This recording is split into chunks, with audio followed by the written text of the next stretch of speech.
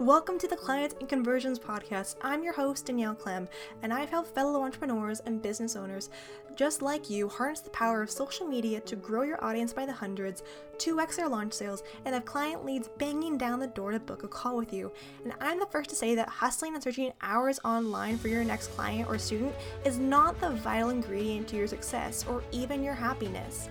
This podcast is for driven entrepreneurs, from coaches to course creators and everything in between, to access practical and actionable tactics on everything from how to get clients with Instagram advertising and really unlock the keys from sales and social media to get growth with the simplest tools possible while keeping it just long enough to get you through your walk, drive, or workout. So stick with us for this episode and the ones to come so you can get more clients and sales in less time. Now let's get into it. Hey guys, today we have on Kuczynska, founder of Invested Me, who teaches about money, personal finance, and investing. She helps entrepreneurs to master the game of money, stop living from payday to payday, and maybe even retire earlier than they even thought possible. Welcome to the show, Kat. Hi. I'm really happy to be here. I am too. And the great thing is too, you're probably the first person I've had on here who is mainly focusing on money and especially around investments. And I think this will be a really fun and also educational episodes for a lot of the listeners. Yeah, I hope so. Yeah, so I'd love to begin this show kind of like with the beginning of your journey and then end with the present and future. So can you tell me a little bit about how you grew up, to kind of what led you to going down this path? Okay, so I grew up in post-communist Poland, and my parents were all about security. This was essentially, the type of world that they grew up in.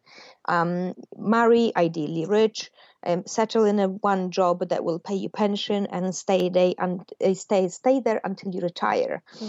And what I've sort of found into going into my adult life is I've reached this level of success, and it took me a good couple of years to actually realize that I was living the perfect life that my parents would have wanted for themselves when they were younger.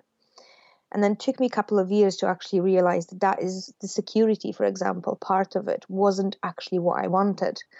But then also I grew up around the mentality that, money wasn't something that could be talked about quite openly, and it certainly wasn't a subject for women, that, striving to get money and get rich was somehow evil. So this is essentially how I grew up, and then how I started showing up in my life as an adult, which for obvious reasons started causing me some issues when I sort of really opened up my business. Even before that, I was never good with money. I was always just spending myself to greatness, or not even. I was just quite bad with managing money ever since I remember. So that was really the sort of start of my journey and my background. So I came to the UK at the age of 19, and just slowly and surely I've just settled my life over here now. So I've got a portfolio of a couple of properties. I do invest in stock markets, and that's really what I'm focusing on right now, actually, with all my studies. It's all about the money, the investing, and the behavioral economics behind it.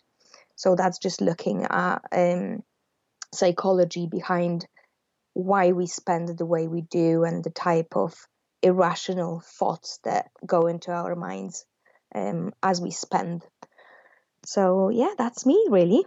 Well, I love that part too that you mentioned, is that in this space, I think one of the biggest misconceptions for a lot of people is thinking that investments or personal finance can only be done later in life, or it's, talked about more so then versus people who are, in their 20s or so forth. So I'm curious for you, what was kind of like the light bulb moment that went like, oh, I should really start to learn more about investing or finance? Yeah. So, well, my light bulb moment was really a crisis when I was put in front of a very uncomfortable time in my life when I had to change something. So I wasn't born in a rich family. I wasn't good with money. I was really bad, promiscuous spender for a majority of my life, until suddenly I couldn't be any of these things anymore.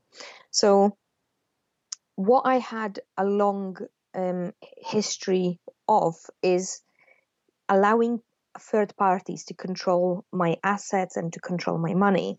So then when I started investing in properties and then I started my own business, I had a person, a lady that used to be my friend, or that I used to consider my friend anyway.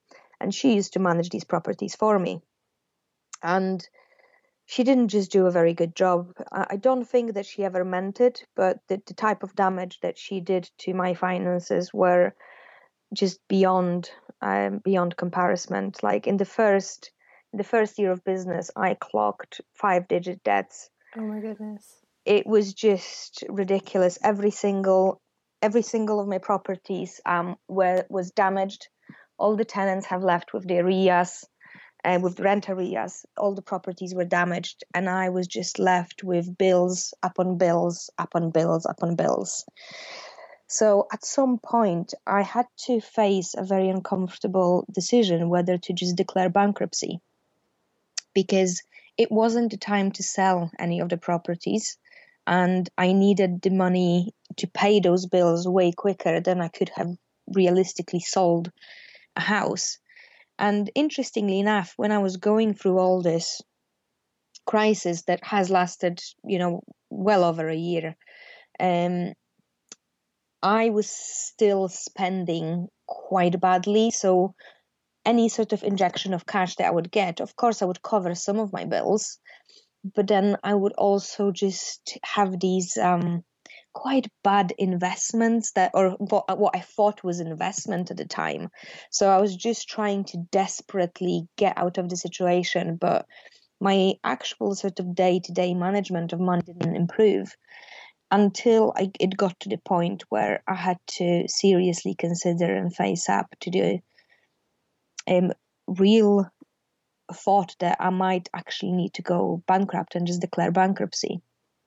So as I was sort of sitting there and filling the application, I mean, obviously there were tears and all that, but it really did make me realize that I haven't actually changed ever how I ever managed money. Look at money, how I made it and saved it and how I budgeted.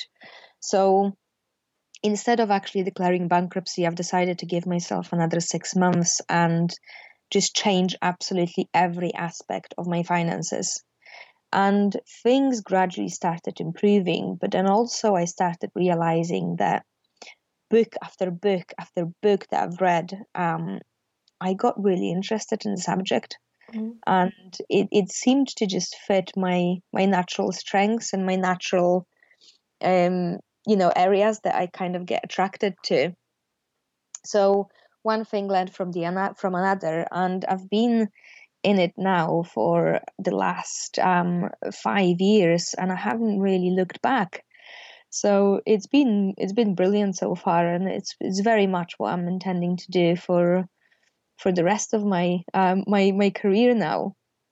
That's amazing. And I'll say too, when it comes to finance, I've noticed the people who are usually the best with finance have probably had one or two of those big stories when it comes to something happened, something in your life radically shifted and you had to make a decision on which path you wanted to go, like you said, down bankruptcy or down the more investment path. And to hear how much it changed you, just not only in that instance, but the months going forward, what was for you, especially when you're in that space, I'm assuming you had to really keep your mindset, like your mind focused and like kind of with blinders on so that you wouldn't worry about all that's going on around you. So did you struggle with any type of like limiting beliefs or blocks around money when you went into the space of saying, this is the 6 months, I'm going to do it? Was there any thoughts that came into your mind that were trying to like push you down?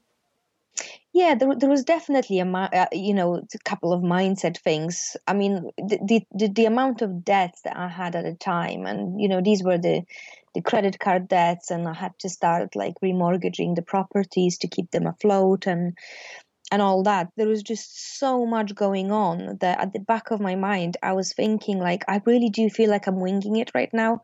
I have no idea what I'm doing. But actually, looking back at it now, I was making the right decisions. It just at the time, it really didn't feel like I had it all together, if you know what I mean. It felt like I was still just juggling things without really having any clue or the slightest idea how to get out of this hole. But very quickly, what I have noticed around the sort of sorting the finances is the confidence that I got from knowing exactly where I was, even though back then it was a bit, sad, to having a plan that I knew I was following to a T, and seeing the results from week to the next and from month to the next gave me that sense of quiet and subtle confidence that I really struggle to describe to people. So yeah, there were times when I was just feeling like a duck on the water with my little legs just flapping behind, underneath the sort of the water surface. But actually, I was doing pretty well pretty quickly with just getting myself back on my feet, really. So there was definitely issues around mindset, but they were actually sorted almost on their own journey.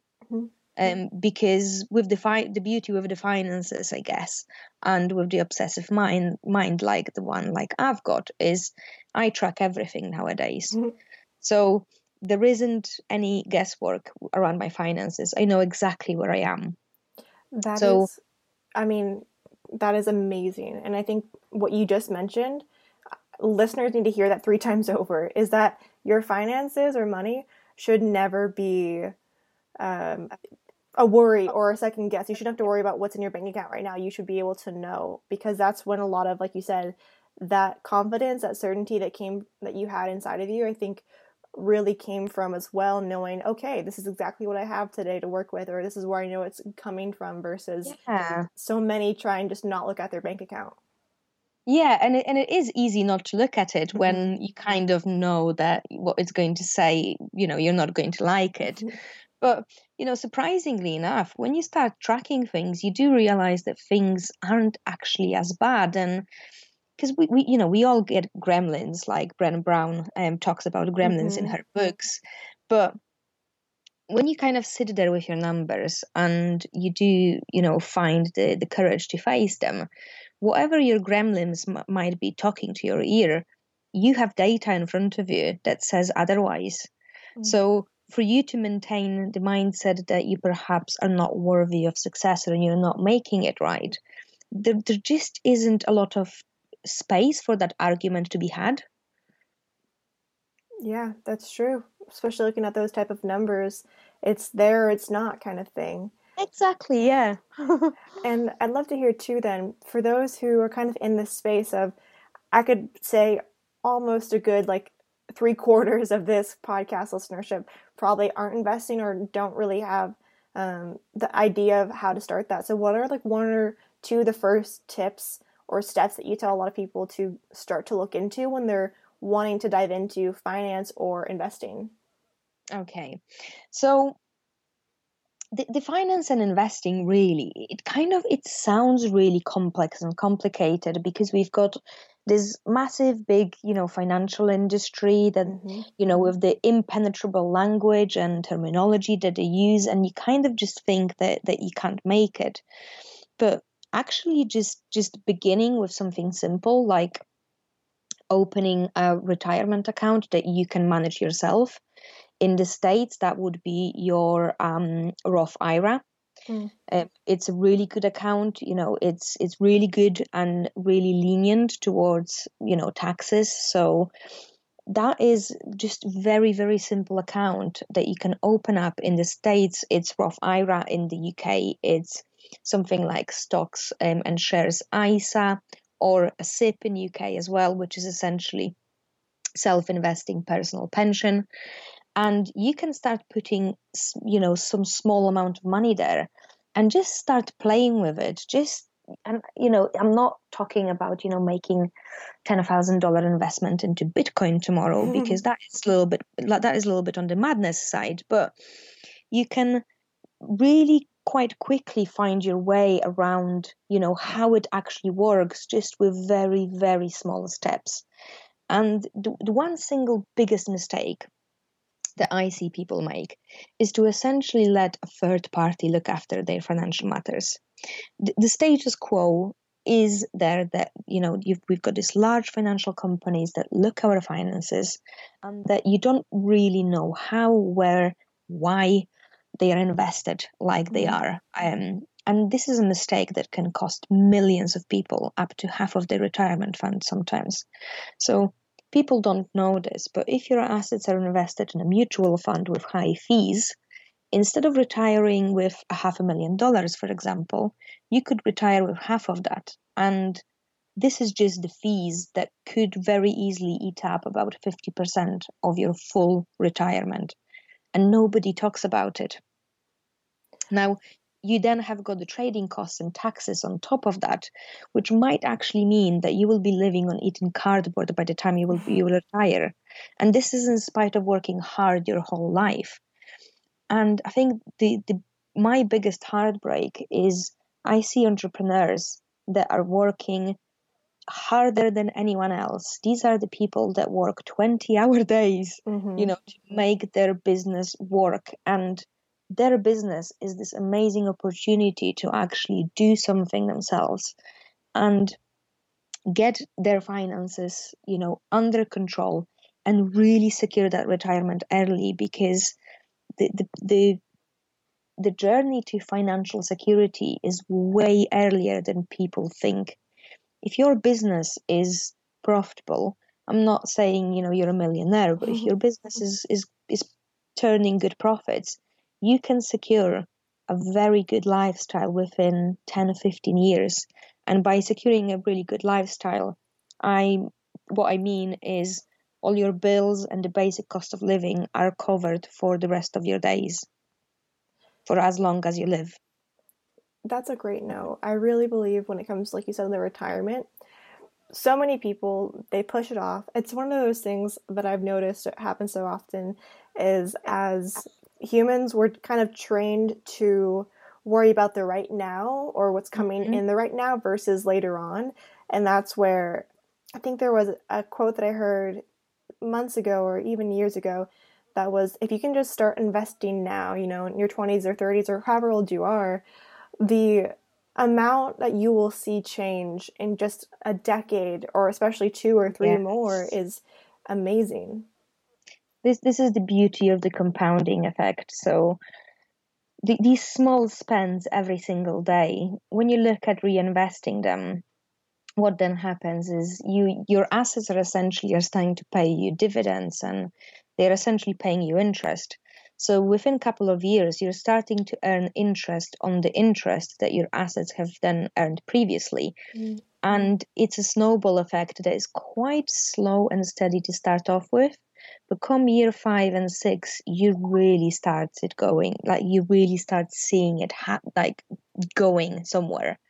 And I also believe that the very presumptions on which the modern financial industry was built are actually flawed.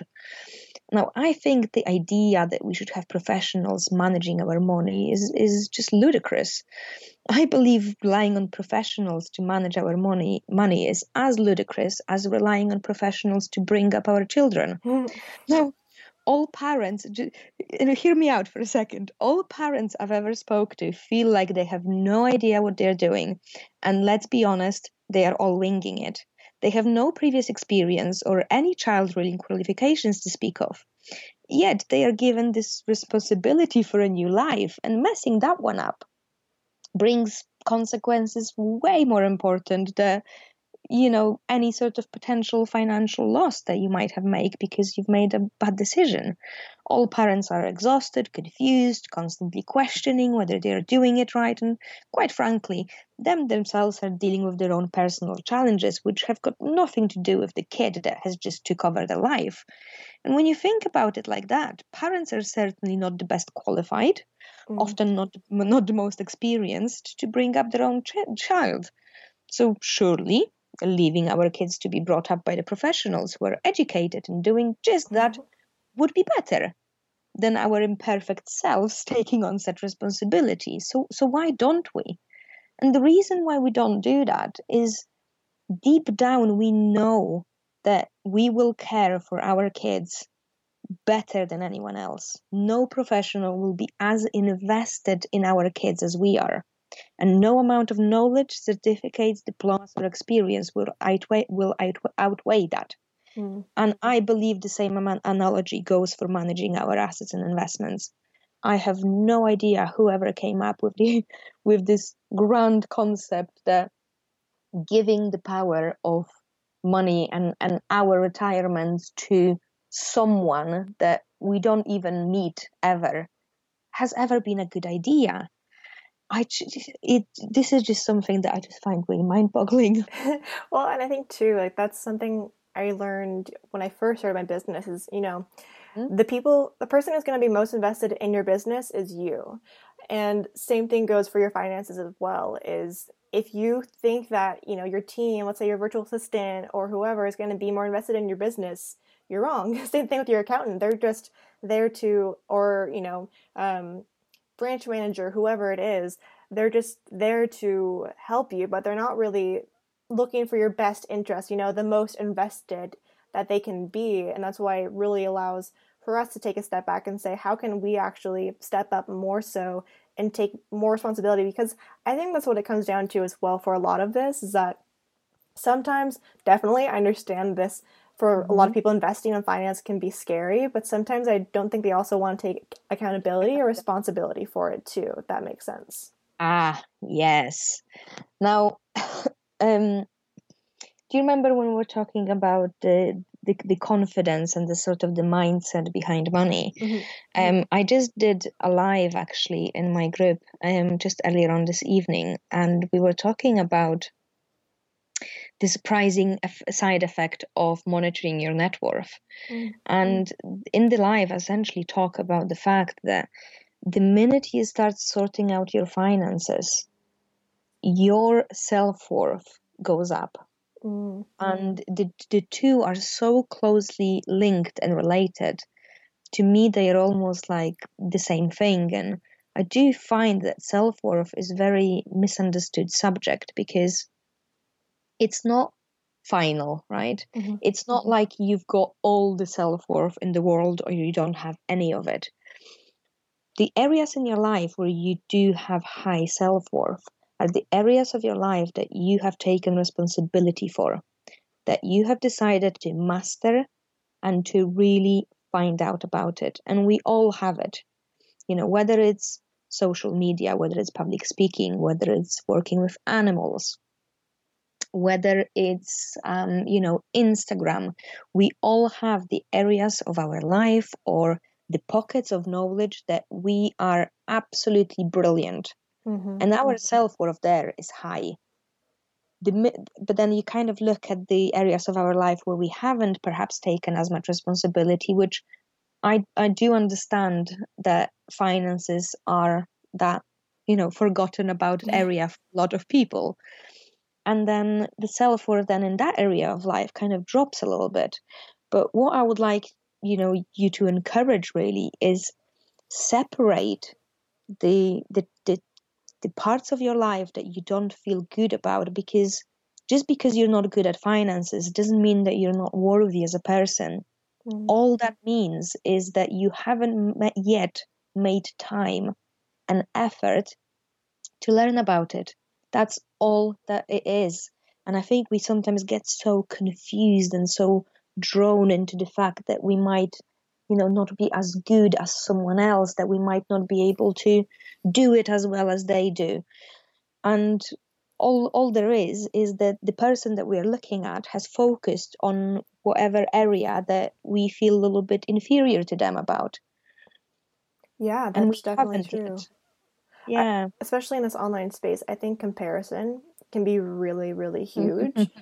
And Yes. especially for finances, I think that's probably one of the biggest. I think finances and then Instagram follow numbers are probably the two biggest ones people like get hung up about.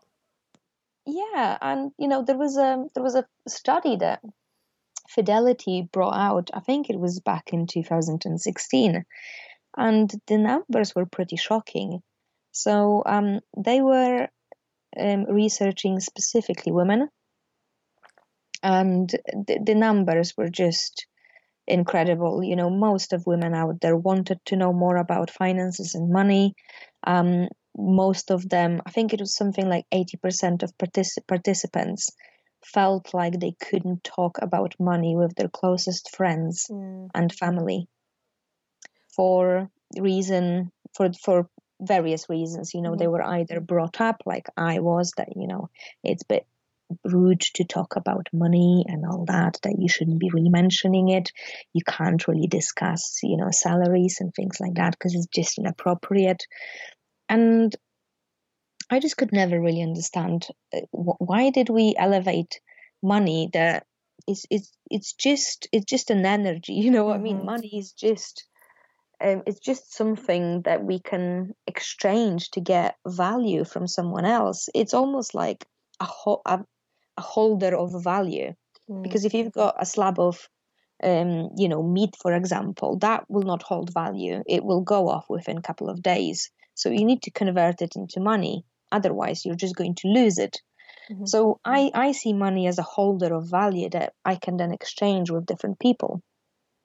So I don't see it as being anything evil, but money in quite a lot of cultures actually has been really just elevated to the same status as sex and religion. It's just something that you just can't talk about because it's inappropriate. And I don't think it's doing us any favors. No, it's not. I remember there was something I was listening to a while ago that was one of the boys who kind of grew up into a man. His parents talked freely about money, and so did he later on. And his girlfriend at that time would always ask him or tell him, stop asking people what their rent is, because it's not something that's common to say, but it's because it's so normalized to him. But in the vast majority of people, money or talking about, especially numbers or salary, it's just holds so high. There's even, which I love, there's a series on YouTube that shows people's, let's say they're 100K a year salary in New York City, and they go over their bank account, but their faces are hidden. That's how crazy it is that people are afraid to show their face and to show how much value and like how much they're actually making. Yeah, no, absolutely. There was just something so vulnerable about money, and I still haven't actually got exactly to the bottom of it. I mean, don't get me wrong, I've got data from my clients, but I'm still actually just working on the numbers of what is it that makes us so tied up, that makes our self-worth so tied up to the amount of money that we are making. It's a good question. And I think that this is essentially what we're doing, because if our own identity wasn't tied up to it, we wouldn't be so awkward about it and so secretive about it, right? And I actually do think that there is something about our identity that we are protecting by not discussing it publicly. But I also think that this is the way to get through it, is to actually open up these discussions, have these uncomfortable discussions about, I did buy that dress last week, whatever, I really didn't want to, I feel guilty about it now. Well, let's talk about the guilt. Let's not make you feel bad because you bought the dress. Let's talk about guilt. Where is that coming from? And let's have those like really uncomfortable, weird conversations around the fact, are women actually better investors than men? Do women actually earn less than men? Because I think that the world right now is changing so quickly that these old or these statements that perhaps were true 5 years ago might not be true anymore, but I don't think that the data is really there to start looking at it. So the only way of knowing is really to have these conversations and open up a little bit in the safe spaces. I fully agree with you. And that's one of my favorite things about being in the entrepreneur space. The ones who are, for the most part, the real deal are willing to talk to you, especially if you're a client or something like that. They're willing to talk to you about the money and that kind of stuff because it comes in relationship to all that we do. But I want to make sure that we get to one of these, probably my favorite part about the podcast, because I feel like I could talk to you about this for hours. So the one thing that I do at the end of the podcast, it's called a rapid fire round, where I ask you as a guest just a couple questions that are really quick that you can answer within first word or first thought that comes into your mind. So there's usually about 6 questions, and are you ready? Okie doke. Okay, so the first one is your favorite book you've ever read. Okay, so the favorite book, it's probably How to Get Rich by Felix Dennis. Awesome. What is your favorite word or phrase you use daily? Tia, it's the name of my dog, and not a day goes by that I don't use it a lot. I love that. If you weren't an entrepreneur, what would you have been? I would probably be this just naughty kid at school that never quite made it, and then this awkward employee that was just being bumped from jobs to jobs. I was pretty unmanageable even in my corporate career, so I probably wouldn't have ended up well in the corporate industry. I totally understand that. What is something that you're not very good at or working to get better at? Okay, a relationship with my brother. I've got a very tricky relationship with my brother. We are very different people, but it is improving by a lot just in the last 9 months. But I do recognize that there is still quite a way to go for us. Yeah, relationships are always, especially with family, are always going to be a fun one for sure. Yeah. So I'd love to hear then for you, which I know your answer might be, but I want to ask anyway, what is one characteristic that you believe every entrepreneur should have? Tenacity. Do not give up. And I know that we are starting to talk about it more. And we are starting to open up about our failures, but I can't tell you enough how many wrong decisions I've made and how many failures I've made and how many times I've made an absolute idiot out of myself just to get somewhere. And in the grand scheme of things, none of these things matter. And you need to, as an entrepreneur, you need to put your pride or ego aside, and actually, instead of trying to target goals, try and target failures. Because I can assure you, if you target failures as one of your KPIs as well as the goals, you will get to what it is you're seeking way quicker. I fully agree with that. What are 2 tools, mindset, or resources that you think every entrepreneur needs to make their business successful? Okay, 2 tools. The first tool for me is a good budgeting tool for you and your business to essentially manage your cash flow, which I am quite passionate about.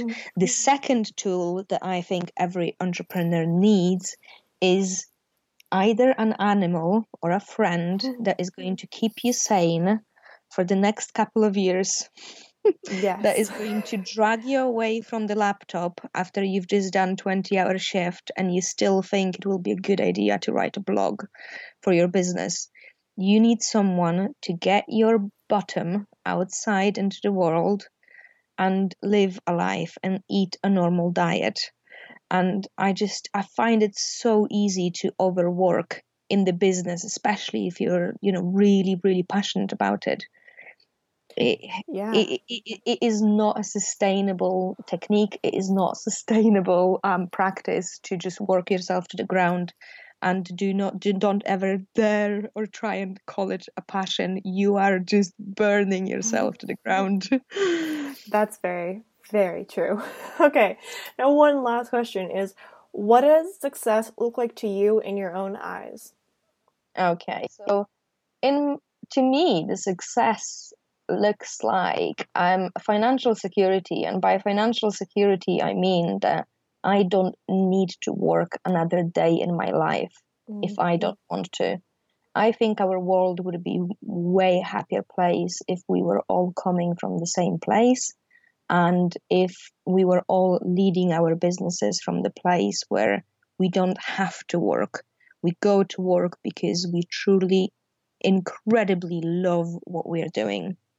So for me, financial security, having time in my day to ride a horse, to walk my dog, and to study, and I would be happy.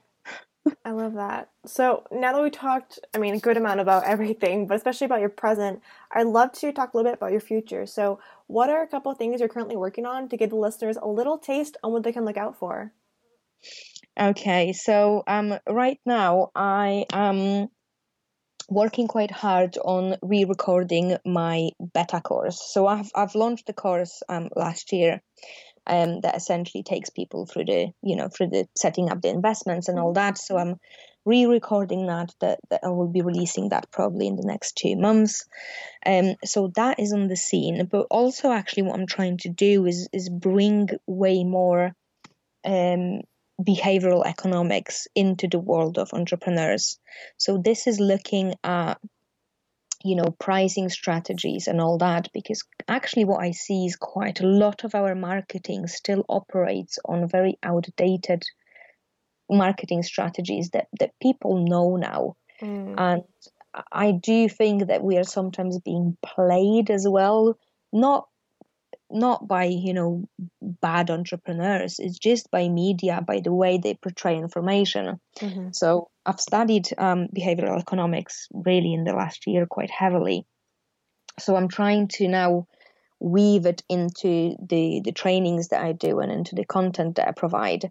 I just find it really fascinating how irrational we really are when it comes to money.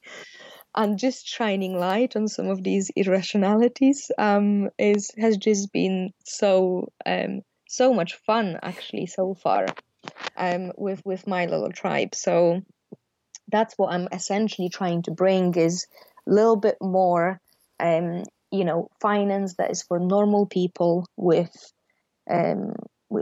no ridiculous language that is impossible to understand, with a little bit of humor and with a little bit of psychology behind it as well.